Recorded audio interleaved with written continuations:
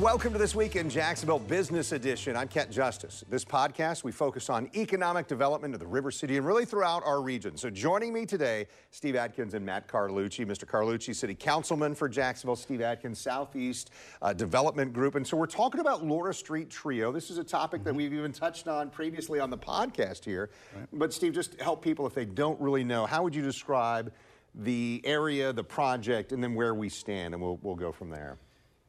So, first of all, Kent, thanks for having us. Yeah. We appreciate it. It's an important project. It's one that folks have followed for years. It's located in the epicenter of downtown Jacksonville, the real core.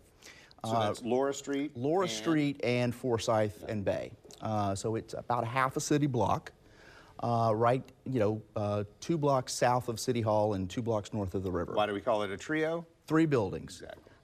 The first of these 3 buildings was the first building, or one of the very first buildings built back after the Great Fire in 1902.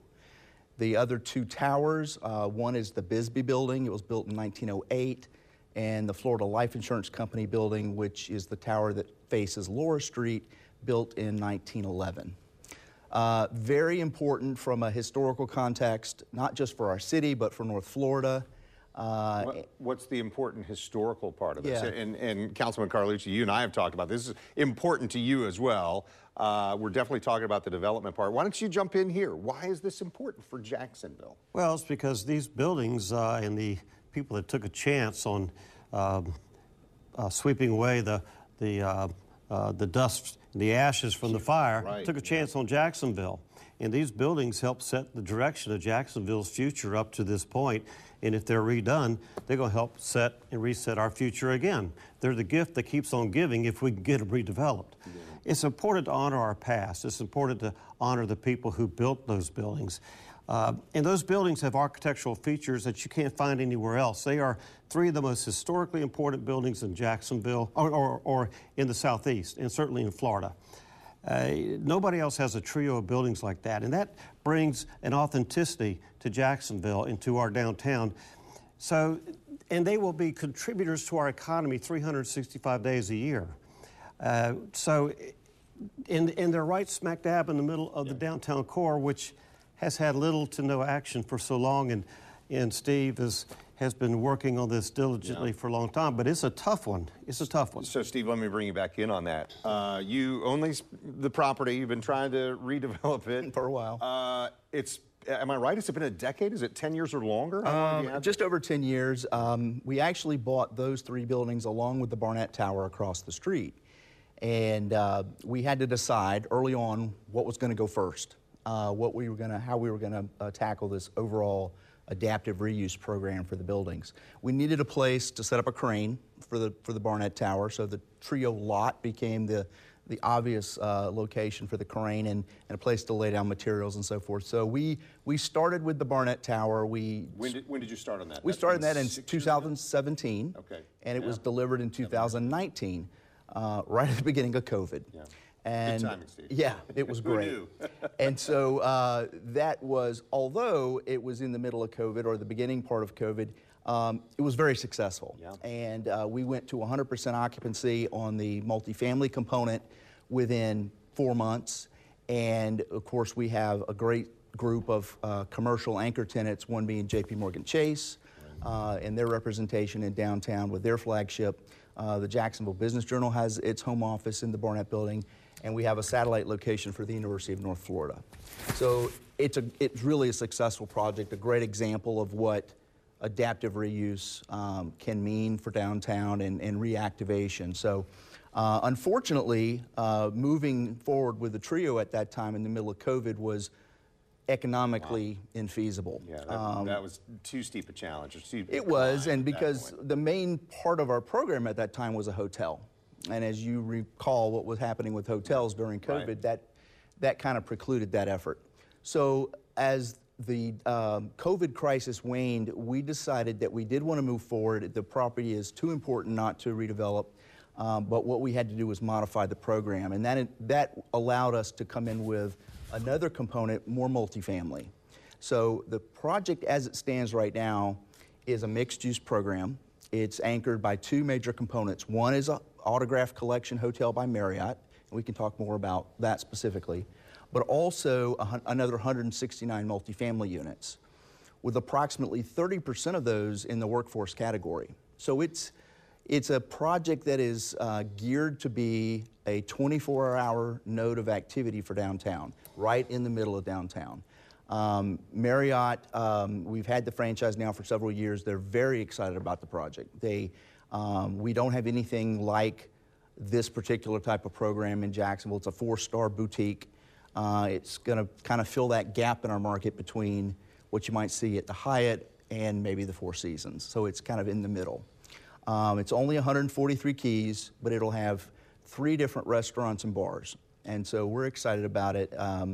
Marriott's very excited. You're talking about Marriott's excited about it. They'd probably be more excited if the project was moving forward. They're very anxious. Yeah, I'm sure you are too. Absolutely. And that's part of why I thought, hey, let's talk about this. Let's get to the beginning of the year. Let's talk about this, because when we last spoke about it, and we talked about it on our show, and we had Lori Boyer here from DIA and whatever. Hey, this is exciting. Looks like we're going to take steps forward. But then in City Council here just a couple of weeks ago, right. It certainly seemed to feel like the roadblocks were put up again. Councilman, why don't you explain what was going on there? DIA, the Downtown Investment Authority, they sent the project over, but not with, hey, you should do this. How would you explain to people what was happening there and City Council's eventual response? Yeah, well, what I did is sponsoring the bill with this redevelopment agreement. I put it out on the table for everybody to look at. Certainly, the developer knew that there would need to be some changes made in response to council concerns. The response to the council was not at all surprising to me. Actually, I felt the council was very positive and said, look, we need to find a way to get to a yes, because that's how important these buildings are, and we understand the heart and soul and the blood and sweat and tears that my good friend Steve has put into this effort. And so I think when the meeting was over with, everybody had a chance to hear what everybody said. And that kind of allows Steve to know what maybe some of the expectations are. And he's going to keep trying to find a development agreement that everybody could agree to. But I got to tell you, we got to play some give and take here. And I'm just tired of hearing people parade the horribles.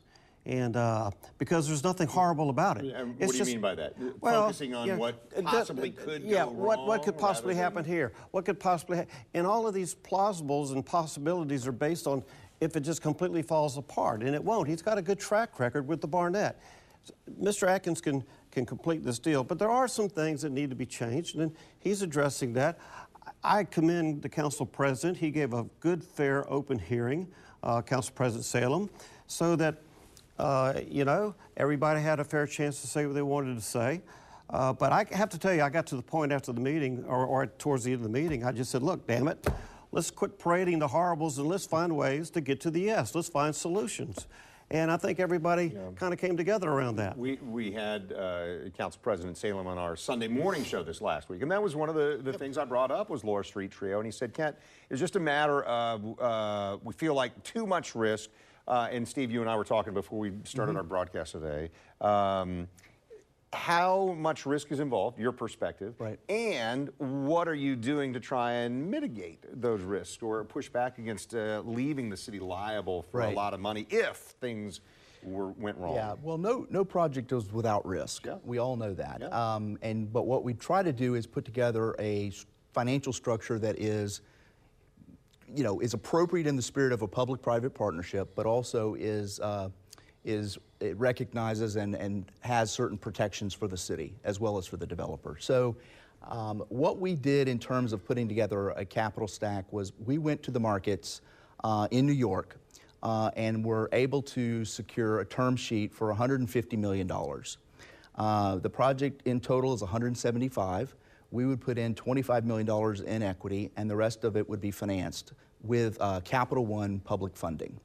That $150 million in loan would break down to about $128 in senior debt and about $22 as a bridge for the funds that the city would put in under the DPRP program. That's the funding that the city can put forward as an incentive to help restore historic properties. DPRP, just help people understand the acronym. Yeah, DPRP stands for Downtown preservation and revitalization program. And obviously that's a key component. That's what the councilwoman was just talking about. That's one of the reasons Laura Street Trio is so important, because we do preserve this history. These buildings, more than 100 years old. Mm-hmm. But I would imagine, Steve, that as a developer, that creates some challenges as well. As I understand it, you're the expert. As I understand it, it's probably more expensive to rehabilitate these structures than just to start from scratch. Is that right? Much more. Yeah. And one of the things that most folks don't quite get and understand, particularly about this project, historic preservation is expensive, and certainly there are certain risks associated with that. We had those experiences with the Barnett building across the street. Having the proper team in place is really how you mitigate those issues and are able to overcome those things. What's unique about the Laura Street Trio is you have 2 of the 3 buildings are towers and have a very, very small footprint. If you can think about how skinny those buildings are from when you look at them from the outside, literally the floor plates of the Florida Life building, as an example, are less than 2,000 square feet. There is not any program that you could put in that property that would make enough money to pay for that property to be restored. So you're already kind of at the lower part of the mountain when you get started with certain challenges ahead. Now that's what you have public incentives for, and that's what the DPRP program is certainly helpful in doing. Does it get you all the way there? No. And that's why we had to look at certain other incentives in terms of whether that be a gap financing or so forth, in order to kind of complete this capital stack to get done. What Capital One was willing to do was fund everything 100% up front with a private bond placement. That means we would take the entire $150 million at once at the front end. That's expensive. You have to obviously invest some of that money just to cover the interest associated with that. What Capital One wanted, in addition to our guarantees, was a debt service reserve fund set up by the city. And that debt service reserve fund was a total of $22 million. And as you explained to me, that was 1 year and then another year. It was 2 years worth of debt service. And when we presented that and talked about that with the city, a lot of the feedback that we got was, well, that sounds okay, but we need some clawbacks and we need some participation from the city. So therefore, what we did was we put in place within our agreement with Capital One that if we ever had to tap the debt service reserve fund, now, keep in mind, we may never tap it. But if we did, that's the goal, right? That's the goal. Obviously, that's what you hope for. But if it ever got to get to a $22 million draw, the city would actually be in first position to take the project complete project. So they were in first position on the real estate. In addition to that, and in exchange for that, what we also did was we committed 12% of the revenues off the top before any investor, before any developer, anybody gets any cash or revenue stream, the city would get 12% back. It could be used at the city's discretion. In addition to the interest that would be earned on the debt service reserve fund that they could sweep each year.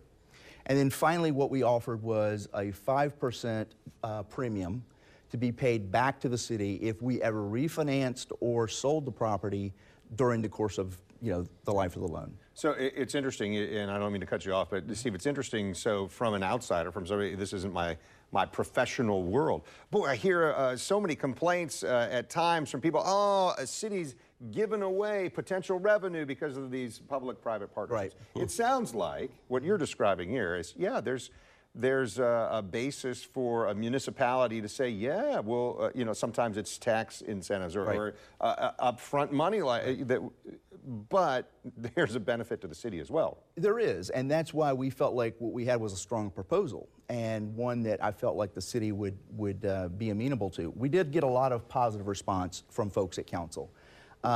This is somewhat novel for Jacksonville. We've never done anything like that, quite like that here. It is the essence of a true public-private partnership. There's give and take on both sides. But it was just not met positively with DIA and the council auditors. So we've gone back to the market. We heard what everybody said. We're exploring different options, whether that be backstop for the city's exposure, or if it's a different structure altogether. The markets are very challenged right now. We're still in that economic cycle, so it's going to be a heavy lift, but they are actively working this. My financial team is actively working this right now. So I'm hopeful, as Matt said, to be able to come back and provide some additional, additional options for the city to consider. Because this project's too important. We've got to get it done. Yeah. Downtown should be thriving right now with lots of cranes in the air, and it's not. So, Councilman, this is something we've talked about as we've gotten to know each other over these years. Yeah. You feel like there should be a commitment to revitalizing downtown, even more than just let's preserve some things. You want to see some growth there. Well, right? They go hand in hand, because historic buildings add a marketability to those buildings, and also the ripple effect is more buildings in the area to be readapted and restored. But this is the linchpin to our downtown core. Nowhere in Jacksonville provides more tax revenue block per block than a vibrant downtown. And our downtown is not doing that right now. So there's a lot of reasons to do it, but historic preservation is something that I love. And by the way, there's not a lot of craftsmen that can do this kind of work anymore. That also adds to the expense, and Steve has a good team of people that know how to do that. But the historic flavor, the authenticity, the looking back to the past to prepare for the future, and the tax base being enriched like it is in Charlotte just pumps the money out so that the suburbs can eventually benefit from the tax dollars generated by the downtown core. And so we talk a lot about the downtown, but sometimes it's a sports and entertainment area. That's not really downtown to me. In Brooklyn, that's included in downtown, but that's not the core. It's important. In the sports and entertainment's important, but the donut hole, that's the core. We got to fill it up. This project will do more to make that happen than I think any project in Jacksonville's history, and I believe they will propel us like they did back in the 1900s, where they showed a city that was not willing to give up, and we're not willing to give up now, and we're going to move ahead, but that's going to be a big part of it right there. Steve Atkins, let me ask you, after that council decision to send it back to DI, basically to reject the proposal and say, let's do more. You made some comments after that, that some, I think, interpreted as maybe a threat, because what I heard you say, I think you were talking to Jim Piggott from our station, but I think what I heard you say was, I don't know what's going to happen, and implied that, well, maybe it's better to tear them down. Was that emotion talking, or was that, hey, I've got to consider all my options because I'm the property owner here? What is that? Well, it was reactive. Because what had to be emotional hearing that. It was extremely emotional for a lot of us. I had my entire team fly in from around the country to be here. Our financiers were watching it on live stream, so they had a lot of questions. Yeah. And it wasn't probably our city's finest hour.